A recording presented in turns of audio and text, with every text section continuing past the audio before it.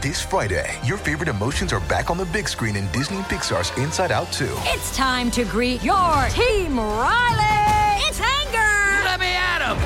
Fear. Safety checklist is complete. Disgust. Ew. Sadness is in the house. Oh, no. Hello, I'm anxiety. I'm one of Riley's new emotions. Disney and Pixar's Inside Out 2. There's a part 2? We're going! Rated PG. Parental guidance suggested. Only in theaters Friday. Get tickets now. There was a lot of screen time, there was a lot of internet stalking and texting random Ugandan numbers that I've been given and hoping that the right person was on the other end. Hi, I'm Madison Malone-Kircher. And I'm Rachel Hampton, and you're listening to ICYMI. In case you missed it, Slate's podcast about internet culture. Last week, in an attempt to lift our own spirits, this was entirely selfish, we published an episode that was only fun things from the internet. And after we put that episode out, we got an amazing collection of other fun things from the internet from our listeners. And we don't gatekeep. So what we're saying is we're going to share them with you, or some of them with you. And I apologize if you do not hear your bit of internet joy here, because truly there were many. And for that we say thank you. First up, thank you to @BeccaSleeb for sending us the wildest, I guess, PSA about the importance of not parking in designated handicap spots. A jak ty w ogóle masz na imię? Nie chciałbyś zostać na śniadanie? If you don't speak Polish, that's okay. We have tweeted all of these from our account, so you can go watch them with subtitles in English and scream. Next up, we have an absolute gem from @SiempraAshley, who I just want to say thank you so much for flagging this incredible TikTok account called Sasquatch. And it's exactly what you think it is, which is a man in a Sasquatch costume playing the saxophone. Thus, Sasquatch.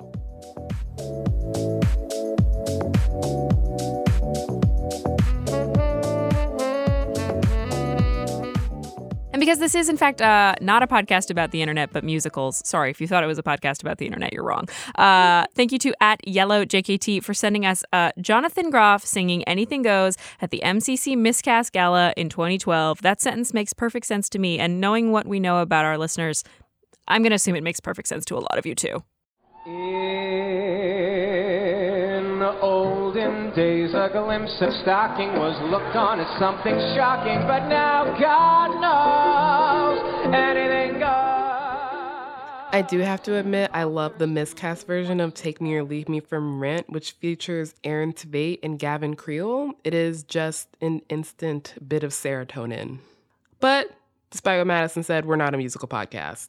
Please keep sending the joy into our DMs. Truly, it is so nice for the first time in possibly my entire professional life to check the DM request folder, which is where the people you don't know go, which is where the, harassing comments, pictures of genitalia you didn't ask for, just bad things go there, and instead be just met with delightfully funny things. That is all the time we have for great stuff today, though, because we have a fantastic guest who is here to tell us all about something which, while not fun in the SpongeBob kind of way, is going to tell us a fun, riveting, and wild story. On the show today, we have Jessica Lucas, who is back with yet another wild story. Y'all might remember her, and by might, I mean you should remember her from when she came on to talk about her incredible piece on Whitey Nation. This time, she's here to tell us about her piece, The Spectacular Implosion of Instagram's No White Saviors. This story takes so many turns. You're basically just going in a square around the block, just right turn after right turn after right turn, and we end up back where we started. To prime your brain ever so slightly, No White Saviors is an Instagram account that made its name by taking down bad white people. It claimed to be based in Uganda, and turns out the white people it took down perhaps actually did nothing wrong, and the people behind it were pocketing tens of thousands of dollars allegedly. Some might call it an Ouroboros of cancellation. Only you, Rachel. Maybe Jessica will. We'll find out when we're back with Jessica Lucas after just a quick break.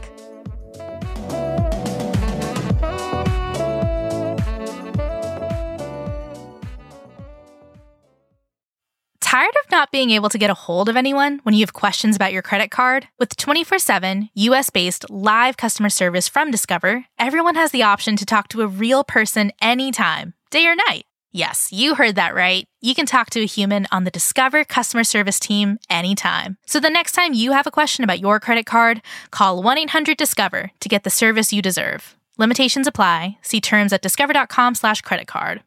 All right, and we are back. And also back, Jessica Lucas. Jessica, hello. We're so glad you're on the show again. Hello, thank you. It was lovely to be back. We're so excited, not least because you have written yet another wild adventure about something involving white people.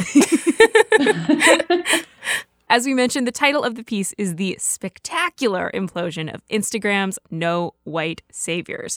So, Jessica, we're going to start with the impossible question.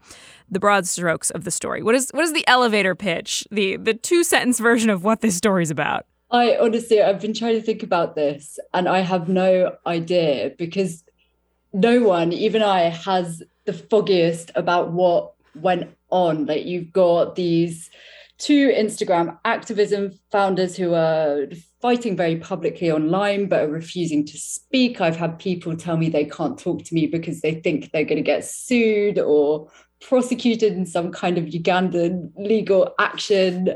Like, the whole thing is insane. But I guess essentially what's going on in a nutshell is a Instagram activism account which built its brand on cancelling people may have fabricated those cancellations in order to attract money towards it.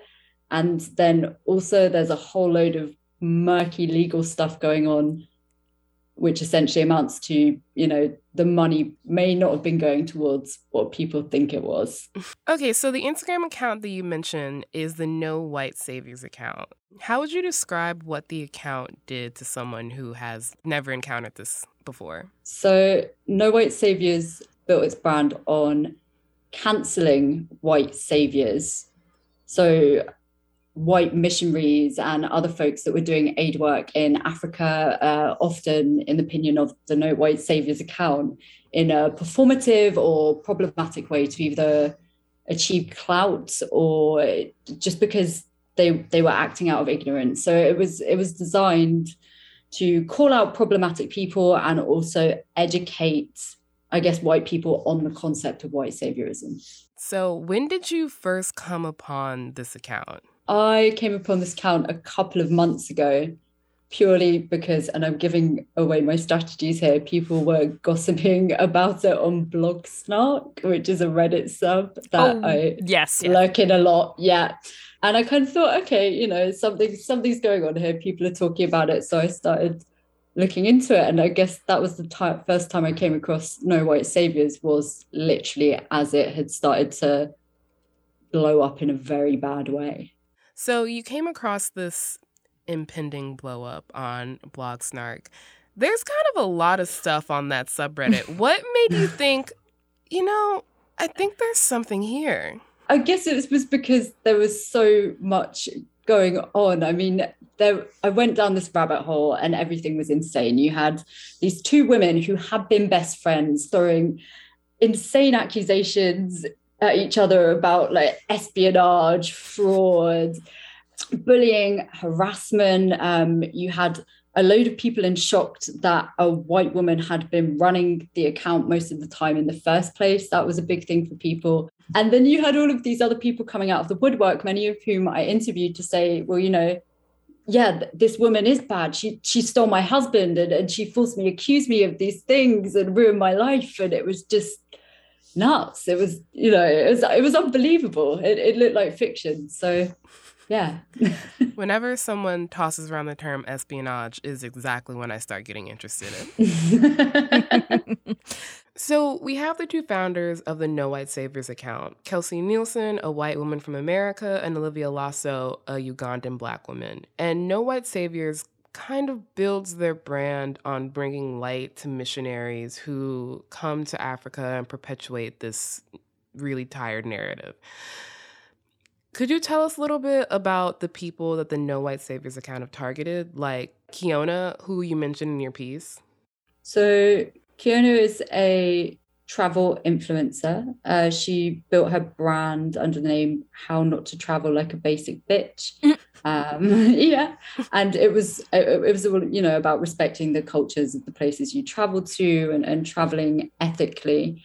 And she ended up in a wild situation where she got in a dispute over pay with someone she had hired. This was happening in Ghana, I believe, and that person then started threatening her about this withheld pay. The police were involved, and she was then cancelled by No White Saviors after all of this drama happened because she'd called the police, and it's slightly bizarre. It was framed as though, she'd called the police on a black man and put them at risk of violence without contextualizing that this had all happened in an African country. So another person you mentioned in your piece is Paige, who owns an NGO, and she was also targeted by No White Saviors, right? Yeah, she was targeted through a Medium post, which they published on their blog, a huge list of accusations made against her, all of which have later been proven to be false. And then they repeatedly went after her through their Instagram page as well. And this was a pretty common tactic that No White Saviors was using. These very significant allegations. In Paige's case, accusations of sexual and romantic relationships with minors, embezzling charitable funds, drugging her own guard, like truly abhorrent and wild things. Yeah, the whole thing is insane. And I think it's worth mentioning that these kind of accusations were... I'm trying to think of the right words here. These kind of accusations were made against Renee Buck. I don't know how many people will be familiar with her case. It went viral in 2019. She was associated with the deaths of 100 Ugandan children. And No White Saviors was behind a lot of these allegations. And Ariel Levy did an amazing job of looking at all of these allegations in the New Yorker and, going on the ground in Uganda and interviewing people. And she got absolutely crucified for doing it. But it seems like she was 12 steps ahead of everyone else because the issues she raised. And if I'm not wrong, I believe she deleted her Twitter after the Black backlash because trust in No White Saviors at the time was so high. That they are the same issues raised by victims in the years since the Renee Buck case happened. A lot of the victims that you spoke to seem to kind of do their own digging into No White Saviors. What did they find about this organization, and what did you find in your reporting? So it's more what they didn't find. They didn't. There was just a lack of like a credible trail that you would expect from an NGO in terms of finances and proper business licenses, permits, things like that. So you had all of these people who had false allegations aimed at them online. They were trying to sue over these allegations, and there was no entity to sue. This company did not exist, but it was bringing in thousands in donations every month from Patreon and Venmo and PayPal. So, the question then became, well, where is this money going? There's a line in your piece from Kiona that I gasped at.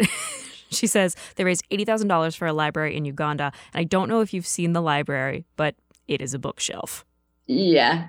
Yeah, and there's a link in the article to a YouTube video, which a completely unrelated influencer made, where they did a tour of the library. And it's a fairly nice venue, but there aren't that many books. The money is where this story really takes off and things begin to break down for No White Saviors, because that's the only trail you and also the victims are able to follow is, seeing that, for example, the GoFundMe for the library was raising money in Kelsey Nielsen's name, personally. Mm-hmm. How interesting. And we were able to trace businesses back to, well, at least one business back to Nielsen's home state of Pennsylvania, but it was an LLC set up with a registered agent, which essentially means that whoever owns it is protected from financial liability and also from being known to the public. Seems just a little bit shady for a charitable organization. Correct. Yeah, it's very weird, and there's a lot of back and forth. Essentially, No White Saviors has a parent company called Kusi Mama Africa. Kusi Mama Africa is set up as an LLC and an NGO in the US in 2 different states, and also as an NGO in Uganda. Now, I tried to get the financials for the NGO in Uganda, but they still have not been released to me. I got a very cryptic text last night, weirdly, from someone claiming to be from the Ugandan NGO embassy, contacting me unofficially to see if they could help me, and sending me really weird messages, but that has also gone nowhere. So, Jessica, you live a fascinating life. It sounds much more interesting than it is. It's more me staring at a phone on my sofa. Okay, so again, I'm going to ask an impossible question. What is the craziest turn of the drama in this story to your mind?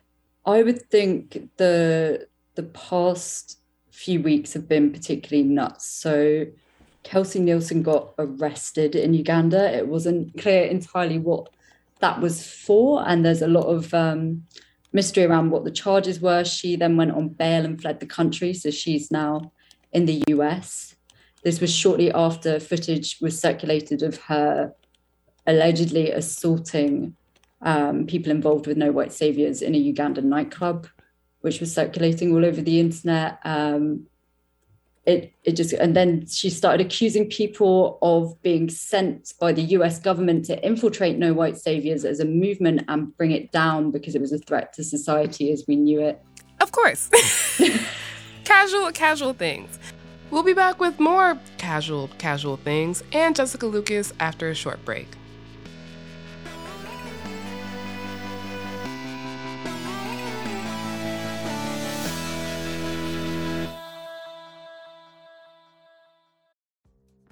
This podcast is brought to you by Progressive Insurance. Let's face it, sometimes multitasking can be overwhelming. Like when your favorite podcast is playing and the person next to you is talking and your car fan is blasting, all while you're trying to find the perfect parking spot. But then again, sometimes multitasking is easy, like quoting with Progressive Insurance. They do the hard work of comparing rates so you can find a great rate that works for you, even if it's not with them. Give their nifty comparison tool a try, and you might just find getting the rate and coverage you deserve is easy. All you need to do is visit Progressive's website to get a quote with all the coverages you want, like comprehensive and collision coverage or personal injury protection. Then you'll see Progressive's direct rate, and their tool will provide options from other companies, all lined up and ready to compare, so it's simple to choose the rate and coverages you like. Press play on comparing auto rates. Quote at progressive.com to join the over 28 million drivers who trust Progressive. Progressive Casualty Insurance Company and Affiliates. Comparison rates not available in all states or situations. Prices vary based on how you buy. Hey, ICYMI guys. If you love our show, then consider subscribing to Slate Plus. Slate Plus means you'll get no ads on any Slate podcasts, and it will mean you're supporting ICYMI. Our show would not be possible without this support. Slate Plus just really helps us to keep the show going. You'll get bonus segments and extra episodes of shows like Slow Burn, Political Gabfest, Big Mood, Little Mood, Mom and Dad Are Fighting, and The Waves. Plus, you'll get unlimited reading on the Slate website, access to every article and advice column on Slate, if you know, without ever hitting the paywall. Just visit slate.com/ICYMI Plus to sign up. That's slate.com/ICYMI Plus. We've walked through a couple of steps of this story. Very, very oversimplified. Cannot recommend more highly that everyone listening to this actually read this piece. We've got No White Saviors Instagram account. They're perhaps raising money nefariously, and also the white saviors they're taking down perhaps didn't need to be taken down. So where does that leave the group of victims? Because the part of the story where I was just like, there's no one to take legal action against. It's where do we go from here? Exactly. So I spoke to an LLC expert who essentially said that it is possible to take legal action, but you need a lot of money. It will take a lot of legal work, expensive legal work, in order to trace someone who's liable for all of this, like in terms of someone who could be sued. So but for them, it's a case of, I guess, getting the funds in place and also asking themselves if it's worth it at this point. I think, or at least the impression I've gotten from speaking with people, taking legal action was less about getting compensation or money and more about having these posts removed and getting apologies and having their names cleared. So that hasn't happened yet, but what did happen is the implosion of the No White Saviors account, which I think at least one of the people you spoke to said, that's something. Exactly. And I think it is, at least helpful for people. Again, when I was writing this piece, I had my interviewees and also at one point, Kelsey Nielsen in the middle of the night telling me that I was going to get crucified for writing this. And that did not happen. And I think that is because trust in this organization, 2 years on from that article, has dropped dramatically. So at least that is something, at least people are now really questioning it.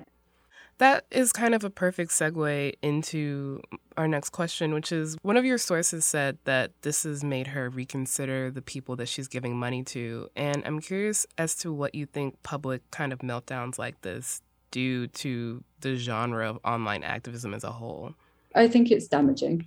It's also not the first time it's happened. And I don't think we should necessarily, lose faith in online activism, although that's a whole other conversation in terms of clicktivism and how much benefit does it really have. But it's important to start questioning these things because I think now it's so easy for us to get caught up in these online movements and hand over money because, it's exciting to feel like you're part of something and it's exciting to feel like you're making a difference. And when making a difference amounts to just, clicking something and donating $5, then it becomes very easy for that to be manipulated or just, used by nefarious people. Yeah, and there's this kind of language in the aftermath of many of the terrible events that happen in the world where the sentiment is you don't want to be a white savior, just donate to the people who are actually on the ground. And then you have moments like these where the trust in the places that you're donating to gets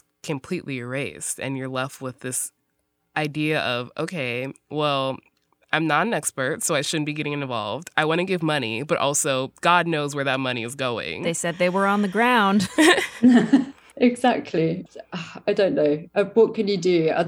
If you have local organizations and you can see what they're doing on the ground and you know where your money is going, I think it's much more valuable to send it that way than to try and get caught up in these giant online entities that may not be spending in the way you think they are. Jessica, you talked about there were two parts of seeking justice for these victims here. One is financial compensation, maybe, sure, but the bigger part for them is clearing their names, getting their reputations back, if that's even possible. So I'm gonna invoke the C word. We're gonna talk about cancellation. What do you think about sort of the weaponization of cancellation that this account was engaged in? Because it certainly doesn't help the argument that I think all of us would die on, which is cancel culture's not real. Asterisk, but... So we actually tried to avoid using the term cancel culture in the article because it is like now a taboo or a bit of a nothing word. I mean, obviously everyone's read the teen cancellation piece that came out recently and yeah, so yeah, I don't know. I think the weaponization of cancellation is just, I'm personally fascinated by it in an internet context because all of these brands, all of these accounts that have built themselves up by cancelling other people, whether it's No White Saviors or everyone that was involved in that TikTok Womblands saga that went on like a couple of months back. Wow. I'd forgotten about Chelsea Hart until precisely this moment. The way you excavated that from my brain. I'm sorry. But the whole industry is eating itself. All of these people end up getting cancelled themselves. And I think, I don't know, it speaks to something, doesn't it? That if people are willing to build a brand on tearing other people down and terrorizing them and trying to completely destroy their lives, whether it is justified or not, depending on the behavior of the target, they're probably doing messed up things behind the scenes themselves. At least if it's something that they are building an online presence around. I think there's a big difference between calling out problems when you see them and making your entire kind of gimmick on social media cancelling other people, because then I think the pressure to continue to create that content is how you get in situations where things get fabricated or blown out of proportion. It gets to the question of what is the actual outcome here, where if you're calling out an individual problem, theoretically there's a solution. But when you make your entire brand canceling, you're just going to find endless problems, and your livelihood is based on finding them and on them not being fixed. And on that incredibly cheery note, Jessica Lucas, everyone, back again with another wild ride. Thank you very much for having me.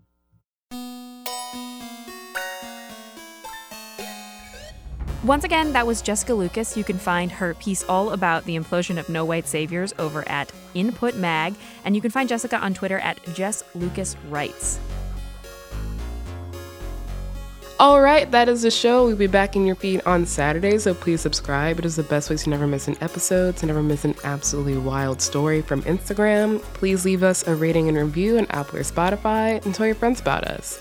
You can follow us on Twitter at ICYMI_pod, which is also where you can see all the various incredibly fun things that we mentioned at the top of the show. And as always, you can drop us a note or a fun bit of internet content or a wild story at ICYMI@slate.com. ICYMI is produced by Daniel Schrader, Rachel Hampton, and me, Madison Malone-Kircher. Alicia Montgomery is Slate's VP of Audio. See you online. Or at the library. For the ones who know safety isn't a catchphrase, it's a culture. And the ones who help make sure everyone makes it home safe. For the safety-minded who watch everyone's backs, Grainger offers supplies and solutions for every industry, as well as safety assessments and training to keep your facilities safe and your people safer. Call, click Grainger.com, or just stop by. Grainger, for the ones who get it done.